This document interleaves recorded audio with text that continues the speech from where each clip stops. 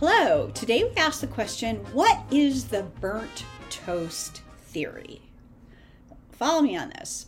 The burnt toast theory is, I'll give you an example. Let's say you get up and you burn your toast, and because you burn your toast, you have to make their toast again, you have to throw it out, and it's an inconvenience, and then the trash is smelling, so then you take the trash out. So maybe you're 5 or 10 minutes off of your normal routine.